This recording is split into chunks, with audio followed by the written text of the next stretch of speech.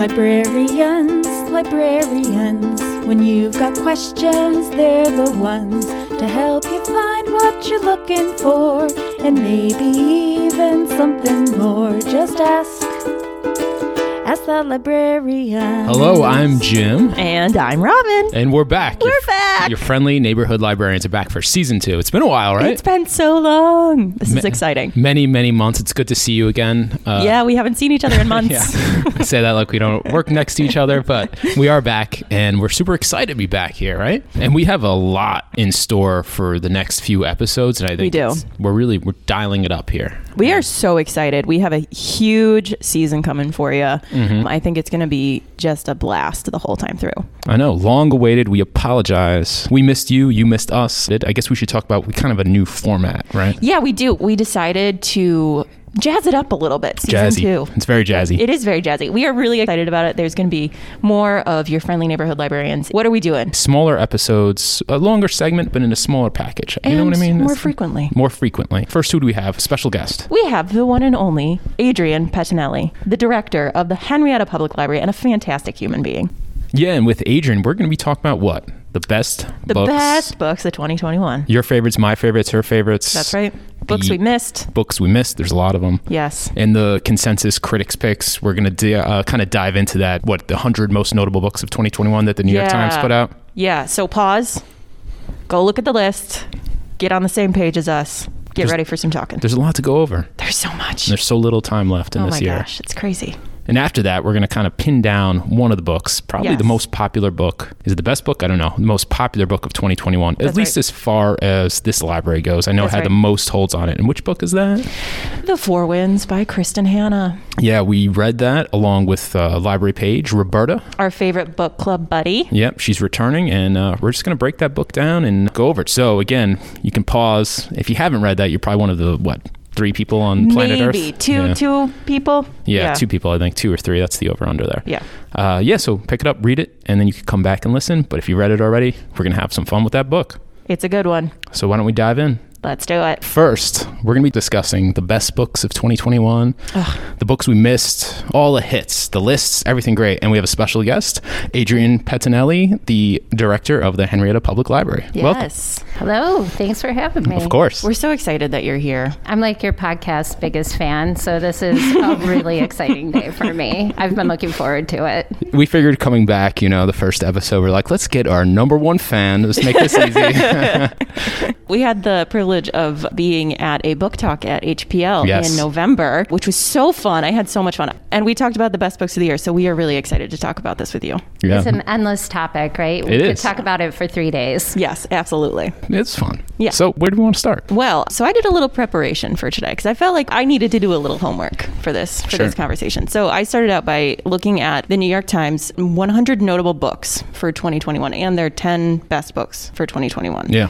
And those lists are jam-packed. And what I didn't realize, what I didn't think about during this year is that so many huge authors had books come out this year. I mean, think about it. There was a Jonathan Franzen, there was a Colson Whitehead, Kazuo Ishiguro, Sally Rooney, Richard Powers, Wole Soyinka. So many books came out. It's a murderer's row of famous authors. Yeah. But at the same time, I was looking back through this list and I was like, I can't believe that all these books came out this year. Like, I'm thinking about Salika Jaoud's Between Two Kingdoms. I feel like that book came out 2 years ago. Mm-hmm. I mean, it just seems like this year has been going on forever. That's the time warp effect we're all in. Yeah. So it's books I notice on our shelves that we purchase. Haven't gone to all of them yet. Have you read any of these ones on the lists yet? I've read quite a few. Good. That makes one of us.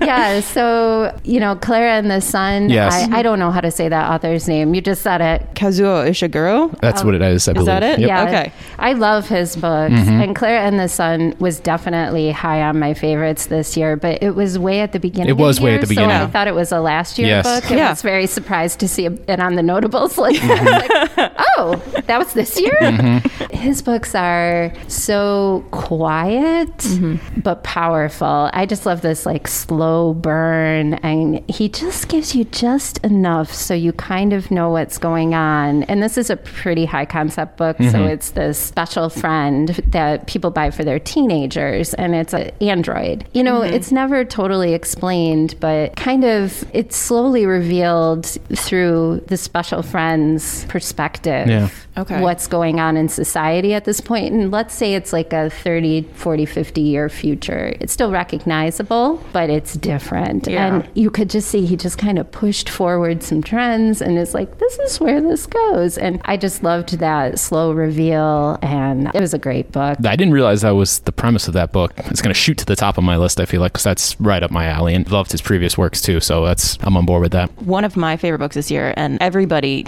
who has listened to this podcast knows this, is Migrations by Charlotte McConaughey. Oh my gosh, what a book. What a book.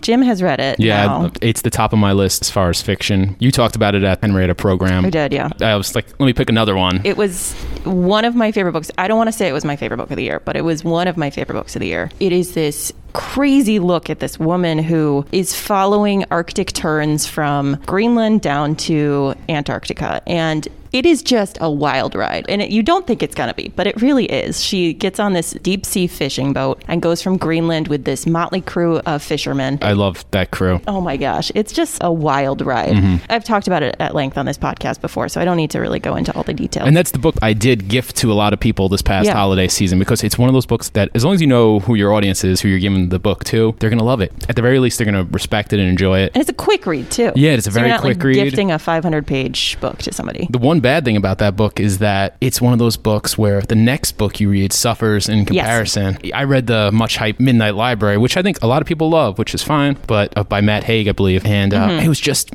it didn't do it for me. I was like, this is not catching me the way that Migrations did. Yeah. Well, also, I'm really suspicious of any book that like has library in it, because I feel like they're pandering to us, and I don't want to be pandered to. I know what you mean. Except for the Susan Orlean book, which was amazing. My God, that's the best. That was the book that saved my reading in the beginning of quarantine. I was like, oh, reading is great. I forgot. So my favorite books of the year, none of them really appeared on the Times list, unfortunately. Ditto. Yeah, it's okay. And it was the Seth Rogen yearbook, which I know is just kind of like dumb stoner comedy, but it was hilarious. It came at the perfect time. I was going on vacation. It was like an airplane read. And I was like, I just need something like light. And I just got so into it. It's not really a memoir. It's just a bunch of stories from his life. I find him very endearing. I know some people are love-hate with him, but I like him. And the stories are hilarious. If you're just looking for a fun, easy read, and I've heard the audiobook is great too. So if you want that, go for that. I really enjoyed that book. I wouldn't say it's my favorite book of the year, but it's up there. It's up there. It made me happy, and I remember it, and I recommend it to a lot of friends. I feel like the audiobook for that one would be just fantastic. Definitely. Yeah. Audiobooks by comedians are always so worth listening to. I'm listening to the new Phoebe Robinson right now, and it's amazing. I'm like halfway through it, but I think I'd still put it like high on my best of the year list, because part of it's the performance. Yeah. It does add so much. This has been happening to me a lot the past couple of years, where I used to always be a strictly fiction guy. I've talked about this on the podcast, where like 90% of what I read in a year was fiction and maybe a little bit nonfiction. But I don't know, I've just found myself having an easier time reading nonfiction and memoirs for whatever reason. I don't know if it has to do with the world, and it's just easier for me to get into it. But a couple books. One is Changes, which is the oral history of Tupac Shakur, who, if you're in my generation, kind of grew up following him and everything that was going on in his life and death. It's a great story. At the end, it makes you wonder what it would be like if he was still here, and the impact he'd have on social movements, which I think he could be a big difference maker if we were still around. So that was really interesting. Made me want to listen to a lot of his music, which I love about any kind of book. What makes you want to do something after, right? Like, so that's a big one for me, and I don't think it's talked about much. And lastly, I'll say the last book I read was The Night the Lights Went Out by Drew Magary, who's a blogger for Deadspin, which doesn't exist anymore. He's currently somewhere else right now, but it's about a traumatic brain injury he suffered maybe 3 or 4 years ago, and what he goes through to kind of regain what he lost, which he doesn't, ultimately does not do. But I had an uncle who suffered a similar injury back in 2001. And you see what happens with people and how they go through it, but this really puts you in their shoes, and he deals with the depression and everything that comes along with that injury. So highly recommend it. Interesting. Yeah, I had a lot of nonfiction I feel like I didn't get to, like Dave Grohl memoir I'm very interested in, and Three Girls from Bronzeville. Have you guys heard of that one? No, I haven't. I see it on our shelf all the time. I always put it up on like display, like someone check it out. Yeah, so it's a woman who's writing about herself, and 2 or 3 friends who are all women of color from their childhood through their adulthood, and what their life paths have been and how they've diverged from each other and what might be the forces that made that happen. And it sounds fascinating. Yeah. And I'm excited to read that one. The nonfiction stuff always ends up on my, I would love to read that. Yeah. Maybe I don't always get to it. One on the Times list is the, what's it called? It's the Empire of Pain, which is about the Sackler dynasty. Oh, yeah. Yeah, and that's by the author Patrick Redden Keefe, who did Say Nothing a couple of years ago, which is about the Troubles in Ireland. Definitely on lists like this. A lot of rave reviews, including my wife, Stacy, who cites it constantly. So I have to read that book and I have to read Empire of Pain. So. Oh, yeah. I have some nonfiction on my list, too. I mean, I just found out this morning that Ann Patchett has a new book of essays called These Precious Days. And there is an essay in there that actually, Adrian, you shared with me that is about Ann Patchett's relationship with Tom Hanks' assistant, which is so weird. Excited about that. And I love Ann Patchett's memoir, This is the Story of a Happy Marriage. So I'm really excited to read this book. There's also Clint Smith's How the Word is Passed. I'm a huge fan of Clint Smith's poetry, and I'm excited to read that one. He's a phenomenal writer. And then there's a couple books of poetry that I didn't know came out this year. Louise Gluck wrote a book of poetry, and that came out this year. Rita Dove wrote a book, and that came out this year. I went to put that Louise Gluck book on our best of display. Yeah. It's checked out. Good. Yeah, good.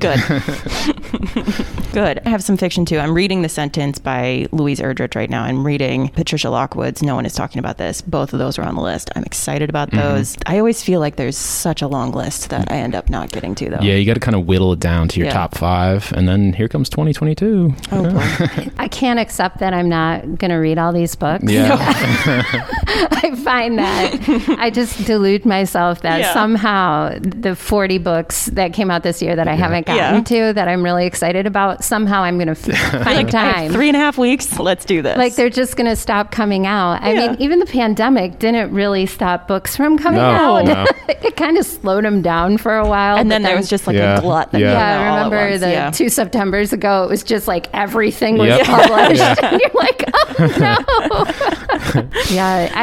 no. One of my other favorites that I've been telling a lot of people is the new Lauren Groff book, Matrix, which was a National Book Award finalist as well, which I love that National Book Award list, the finalist list. I always find I love those books. I just feel like however their selection process goes is copacetic with my brain. Yep.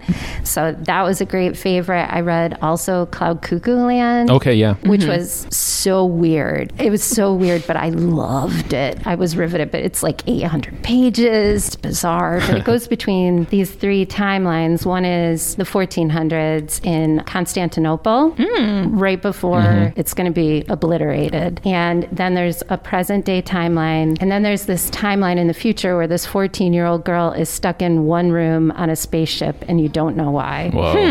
And it goes between these 3 perspectives, 3 timelines, and slowly reveals itself. Like that's my catnip. I love books like that switch, and I'm starting to get the picture. And I'm not sure how many readers would tolerate it, but I loved it. Wait, what's the title of that one again? I'm into it. Cloud Cuckoo Land by Anthony Doerr. Oh, yes, of course. Yeah. All right, great. I'm going to have to check that one out. I always wonder with concepts like that, how do they come up with that? Like 3 timelines, Constantinople, present day, and then a room in a spaceship. Like, where does that come from? And the research that I think went into this, because, there's this historical fiction aspect and then this far future aspect, but then the timeline in the present gets into, it's a Korean War veteran. So then you get a lot of his life through the Korean War and what his experience was like and the specificity in the setting of his present day. And he just wrote a book. I mean, All the Light We Cannot See, it was 2 or 3 years ago. And I'm like, how did he research and write this? Magic, the magicians. I mean, the work that they put into it is incredible. And to go back to the Lauren Groff Matrix book, also the research that she did, I think she had like another idea for a book and she like stumbled upon, what's the premise of that one more time? So it's a nun from, I want to say that also was the 1400s, wasn't it? And she wasn't a nun. She was a cast off in a court who got put into a nunnery, which happened to a lot of people in those days, difficult women. And so she goes and she hates it.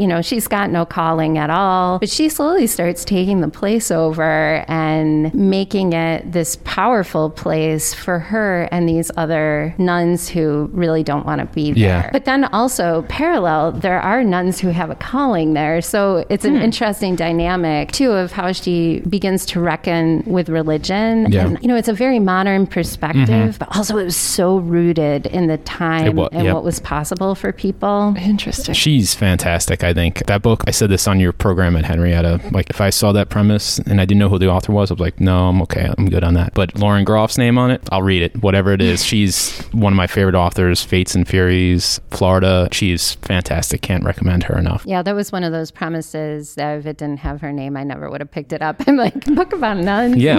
Distant past. Yeah. I don't know. Lauren Groff, though, I'm sold. It was a page turner. Yeah, and her writing is just, it's beautiful. You get just locked into it and drawn up into that world, and you see everything she's doing. It's fantastic. I'm going to have to check that book out. So let's talk about some books that we thought didn't get enough attention this year. 'Cause Absolutely. I think it's been a difficult year for everybody for a lot of reasons, and for people to get the word out about books. And an author who I'm always trying to talk about is TJ Klune. Have you guys read him yet or paid attention to him? I know No. the name. He did a great book last year. The name is escaping me. But this year he has this Under the Whispering Door, which is a light speculative fiction. So there's a tea shop that is a portal between the world of the living and the world of the dead. And so you go to this tea shop and you spend some time there before you pass on. And so it's set there, and it's this guy who it's focused on who has died. He didn't live a good life. And he kind of goes to this space and starts to reckon with that before he moves to the next place. But it is the warmest, sweetest book, even though you hear That this like concept is kind not- of yeah. sad concept. Like it just makes you smile, but also it's very deep. And that's what this guy does. That's his niche. And I feel like in certain circles you hear about his books, but I can't believe they aren't hitting a wider readership because they're just so great. My pick would be What Strange Paradise by Omar El-Akkad, which, like Adrian's pick, it did appear on the New York Times 100 Notable Books, but it's not really well known. I saw it just sitting on the shelf downstairs a minute ago, so it's just not getting checked out. And it's a short book. It's about the migrant crisis overseas, and it does this before and after thing where the main character's on the boat trying to get free or trying to go to a better place, and then it does the after where he lands, where he ends up, and it kind of goes back and forth between that. It's empathy driven, but there's this undercurrent of anger. It reminds me of, in a way, from the previous year, Ayad Akhtar's Homeland Elegies, where it gets in your face about the indifference to people who are not you and to the other and all that kind of stuff. And for me, those kind of books always hit me hard. And it has a beautiful cover. It has a fantastic cover. Yeah. It's like this pink and yellow kind of fade It's thing like- going. yeah. I know. I'd pick it up just on the cover alone. And Yeah. he's I a do that great all the time. He's a great author. Yeah. As librarians, and I think the public doesn't know this, but don't you get really sad when you see books that you love just sitting on the shelf? Yes. Yeah. You're like, why is nobody taking my book? Nobody loves my book. That's the one I love. I know. Why, Yeah. why is it sitting there? And then you try to put it in more and more prominent places. Yeah. I And love doing it. anytime somebody's like, can you suggest something to me? I'm like, boy, do I have a book for you. I like to watch people as they're like about to pick it up. I'm like, please pick it up. No. And then they look and they're like, and they put it back. Heartbreak. Sad. Yeah. Well, yeah, you never know when that lightning's going to strike for a book, though. It's hard to predict from year to year what's going to be the book with 600 holds, Right. which is a good segue. Kristen Hanna's The Four Winds, which we'll be doing a book club discussion with Roberta. The one and only. So if you haven't read that yet, all three of you out there, pick it up and read it. It is on my best of this year. Yeah, one of our colleagues said that when she finished it, she threw it on the floor and then she kicked it. It was a personal copy, not a library copy. So when a book has that kind of reaction, I'm like, what I is it? felt the What's- same way. Do you punted it? That's the best book talk I've ever heard. Yeah. She gave such a great play-by-play of it too. She was like still mad about it. It was great. I kicked that book. It's been months since she Yeah, read it. And yeah. when I finished it and talked to her about it, she was like, wasn't it so enraging? So yeah, Kristen Hanna's The Four Winds. It's so good. Okay. What a year. What a year. A lot of books. I think I'm impressed. We ran through a lot of books there. Yeah. Sure did. Yeah. I think we gave the listeners a lot to to digest. If there's Hope you still guys, some, knew how to write quickly for this one. Yeah, exactly. Maybe we'll put out a list of everything we talked about in here, all 58 books I think that we mentioned probably. Well, thank you so much, Adrienne, for coming on. This was a real treat to have our number one fan, as we know. Thanks so much for having me. Of course. Yes, and we're big fans of you too. Oh, thank you. So we're going to get right into it, right? That's right. We're bringing back our colleague, Roberta, who's a page here at Pittsford Community Library. Yep. And we're going to get into The Four Winds by Kristen Hanna, which was probably the most popular book. I would say this, honestly, I feel like this was maybe the biggest fiction book in years. At times, we had over 600 holds on this book. Yeah, and that dwarfs actually, which That's shocked big. me, Where the Crawdads Are. Was that the name of that Where book? the Crawdads Sing. Where the Crawdads Sing, Right, thank yes.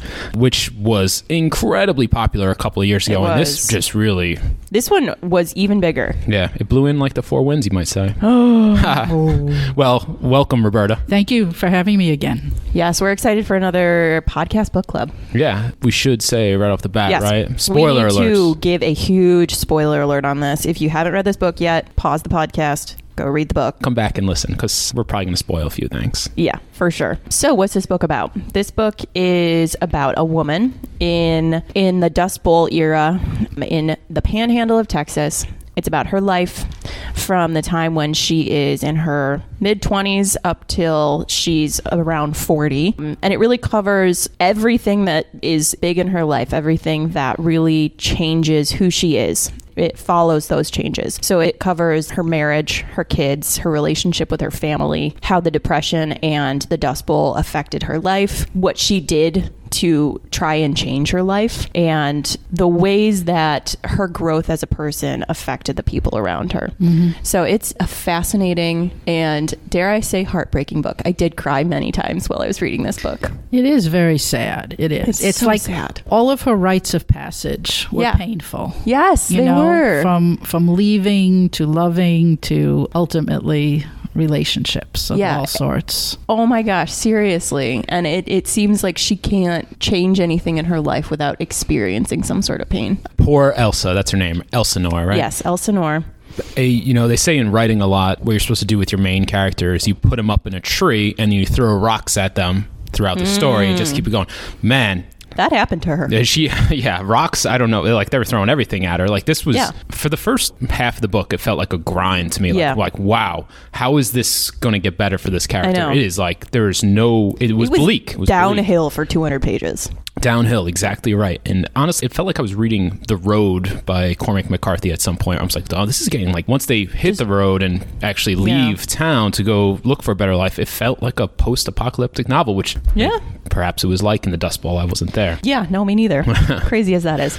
Totally agree. It did feel post-apocalyptic. At one point, they have to leave Texas, she and her two children.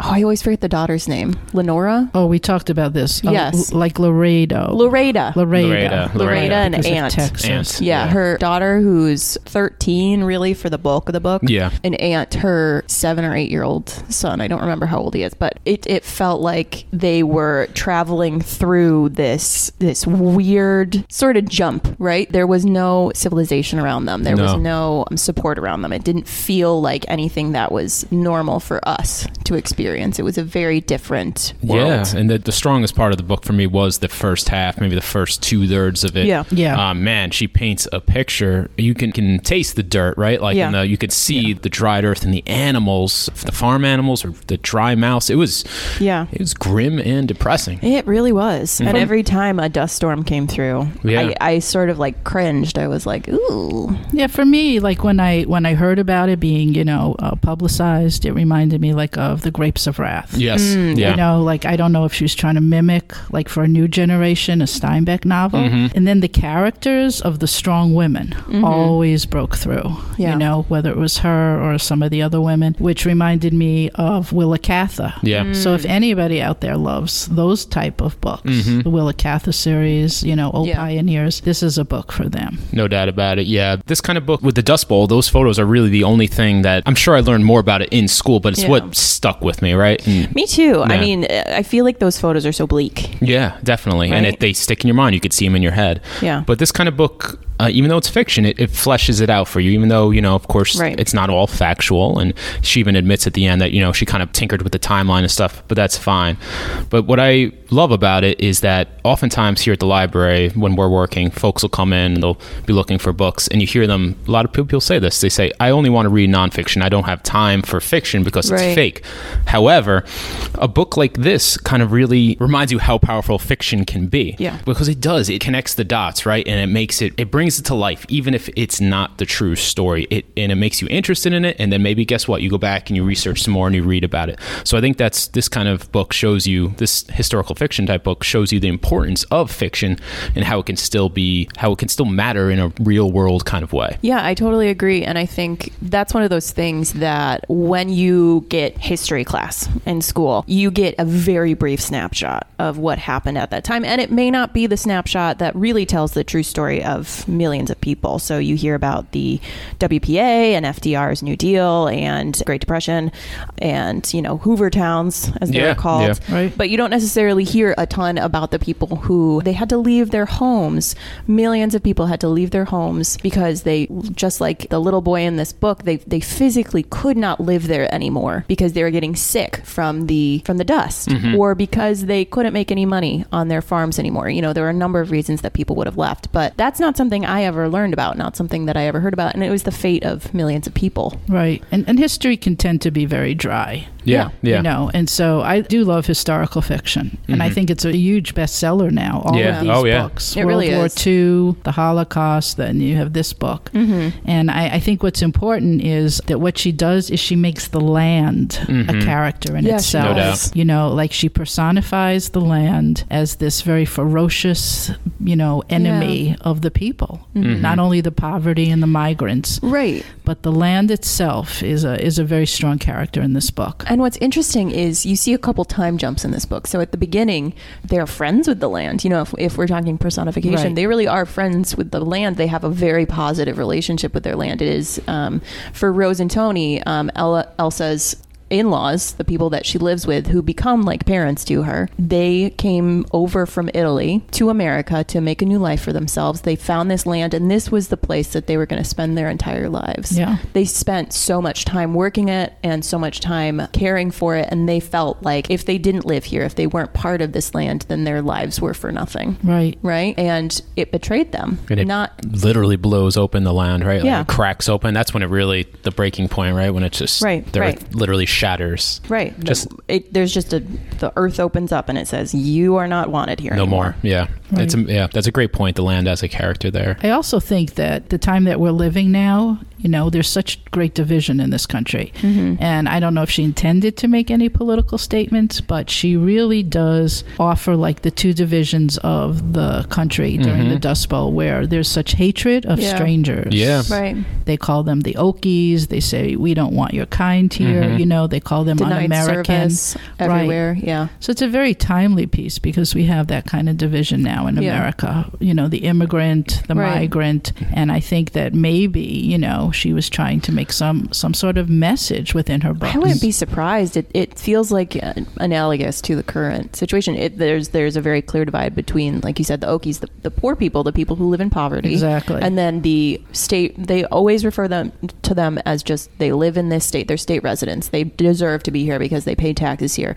That's why you can use the hospital. They were denied entry to the hospital multiple times. And that division is very interesting too. That's really what jumped out to me too, Roberta. When I was reading it, I was like, wow, she's really drawing a clear line right here between, for me, it was, the migrant crisis, the border crisis, that she was really saying, hey, this is the same thing that's happening now. And again, to go back to the point about fiction, it's important too. It's like, it just makes you think about everything, right? About life and the way things work. And she did a great job of that. And the author's note at the end, she talked about how she was putting the finishing touches on the book during the COVID crisis, 2020, the main, the bulk of that. And she talked about how it was very similar to that, where I get it too. Obviously that there's a lot of lines you can draw there between what we went through last year and continue to go through this year. But for me, and she said she started writing this in 2017, I think it's definitely, you could tell that the border crisis kind of Right. played a major role in the way she approached the book. Yeah, I think she did it very subtly, you know.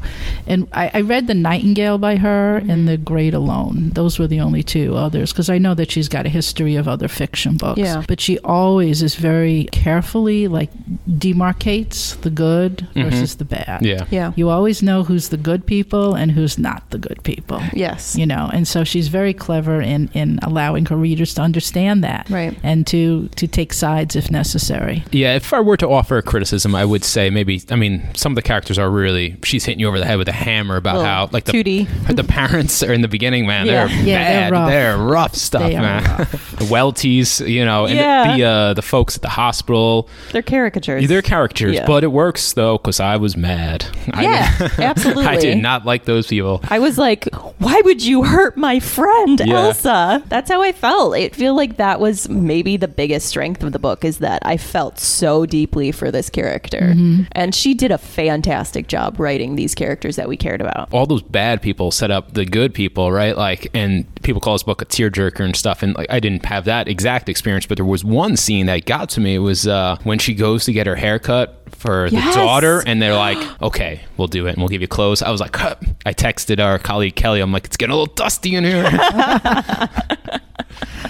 And also when she takes her children to the school. Yes. And she Yes. tries to Yes. have them, you know, educated. Yeah. And what a rough time she finds. I love that she steals the or just takes, she didn't steal them, the peanut butter and pickle sandwiches. I'm like, Yeah. yeah, you go. Yeah. Like, take that. Yeah, she tries to fight for her children throughout the whole book. Yes, She really does. And she's really an exemplary mother. We've talked about this a little bit, Roberta. The relationship between Elsa and Lenora is that the right name? Pareda. Loreda. Every Yes, time. I I always know. get her name wrong. That relationship is so interesting. It's so complicated and messy, and I feel like it's so true to life. Right. Having that relationship between the mother and the daughter, wanting to like have your child love you and think of you in the same way that you do of them, but also she's 13. She fights her at every turn. She tells her she hates her. She says, "You ruined my life." All these things, but then ultimately at the end there's redemption there. And I just, that relationship for me, that dynamic was probably the most powerful part of the book. Yeah, there's definitely growth. So you're gonna apologize to your mother on air right now?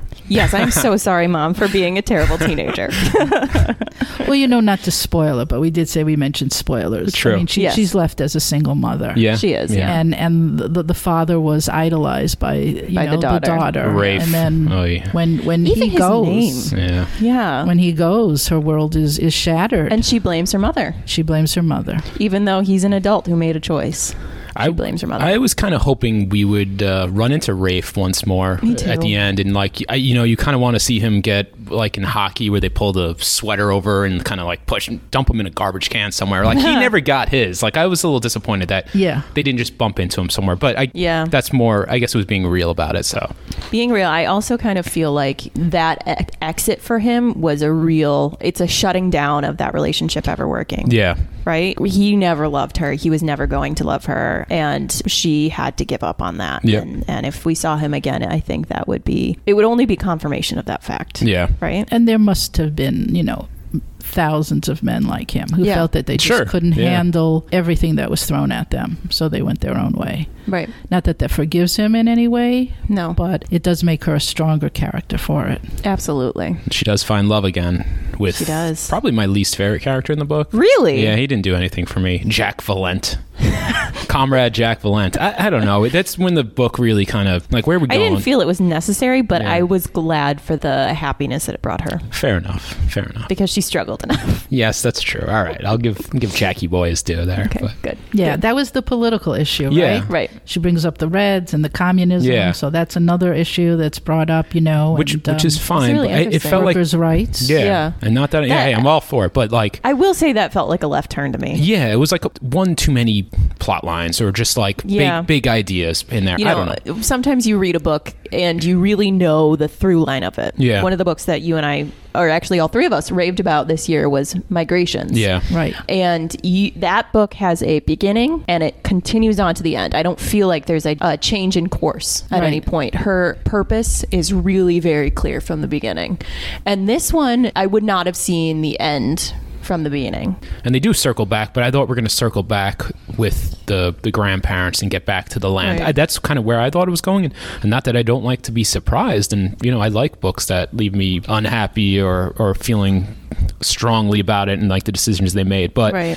I don't know. I kind of felt like this book was taking me somewhere and it kind of went off a different path. I see what you mean. I think sometimes, so this book has an epilogue that is 4 years in the future, I think. Yeah. Mm-hmm. And I think sometimes authors do themselves a disservice in adding an epilogue and do their characters a disservice because it really puts a period on the characters and their lives, and you don't get to imagine something different for them. Yeah. Not to say that it was a mistake here, but I would have preferred not to have the time jump, I suppose. Right. If we could have seen them in Texas again, but it's the same time. Yeah. See them reuniting with their grandparents. I think I would have liked that a little bit more. I love the grandparents. I want to see them again. I want to spend more time. Amazing. They're great. Yeah. And as immigrants, they were portrayed very strongly. Yes. I think she nailed that. No doubt about it. So what would you say out of 5 stars? What would you give it? Despite all of the things that I can say that I didn't love about it, I mean, overwhelmingly everything was love about this book. Good. I would give it a 5. Nice.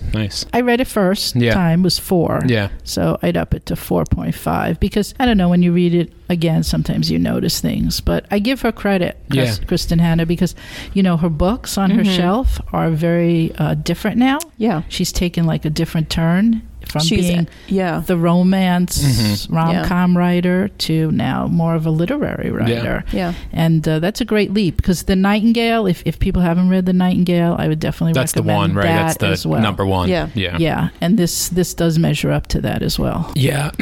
I don't know. I want to say I'm probably going to come in at 3.5. It was really going great for me on the road to 4.5 or something, but I kind of just, and it might be me. I lose focus sometimes. And but with that said, I would wholeheartedly recommend this book. And it's going to be one of those books that people come in, I'm looking for a good book to read. And I don't know. I'm going to go right to this book because I know this book it's something that everyone could get their hands on and enjoy and just really, it's worth reading, I'd say. I agree. All right. Well, that was a lot of fun. We just covered the most popular book of 2021. Pretty exciting. Yeah, it was. Kristen Hanna and the Four Winds. Great book. Yeah. We look forward to our next one. We look forward to the next one. Absolutely. And I think we give it a 3-person recommendation here to the readers. Yes, 3 thumbs up. To the listeners. 3 thumbs up. 3 thumbs up.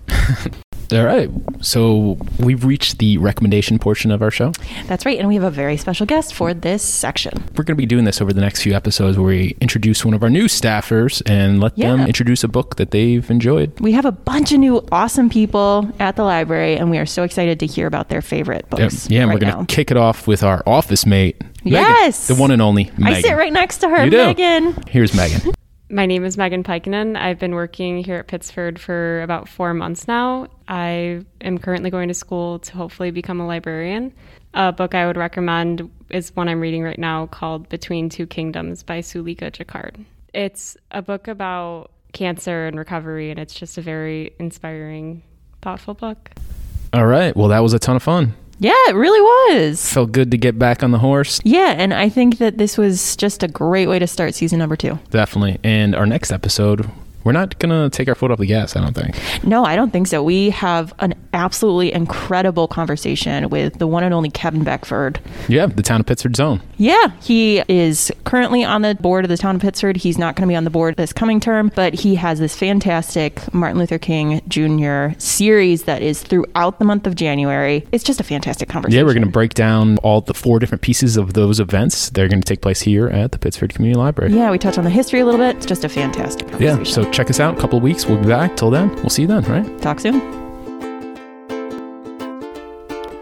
Thank you to Mel Dez, producer, librarian, and magician, Joy Brown, our IT director, Laura, April, and Hillary for our fantastic theme music, the Town of Pittsford, and the Friends and Foundation for support of the library and giving us the ability to do such awesome projects, and to the New York Times. Find the library on Facebook and Instagram at Pittsford Community Library, and keep up to date on everything happening at PCL by subscribing to our newsletter. Subscribe to hear new episodes every month on your favorite podcast app.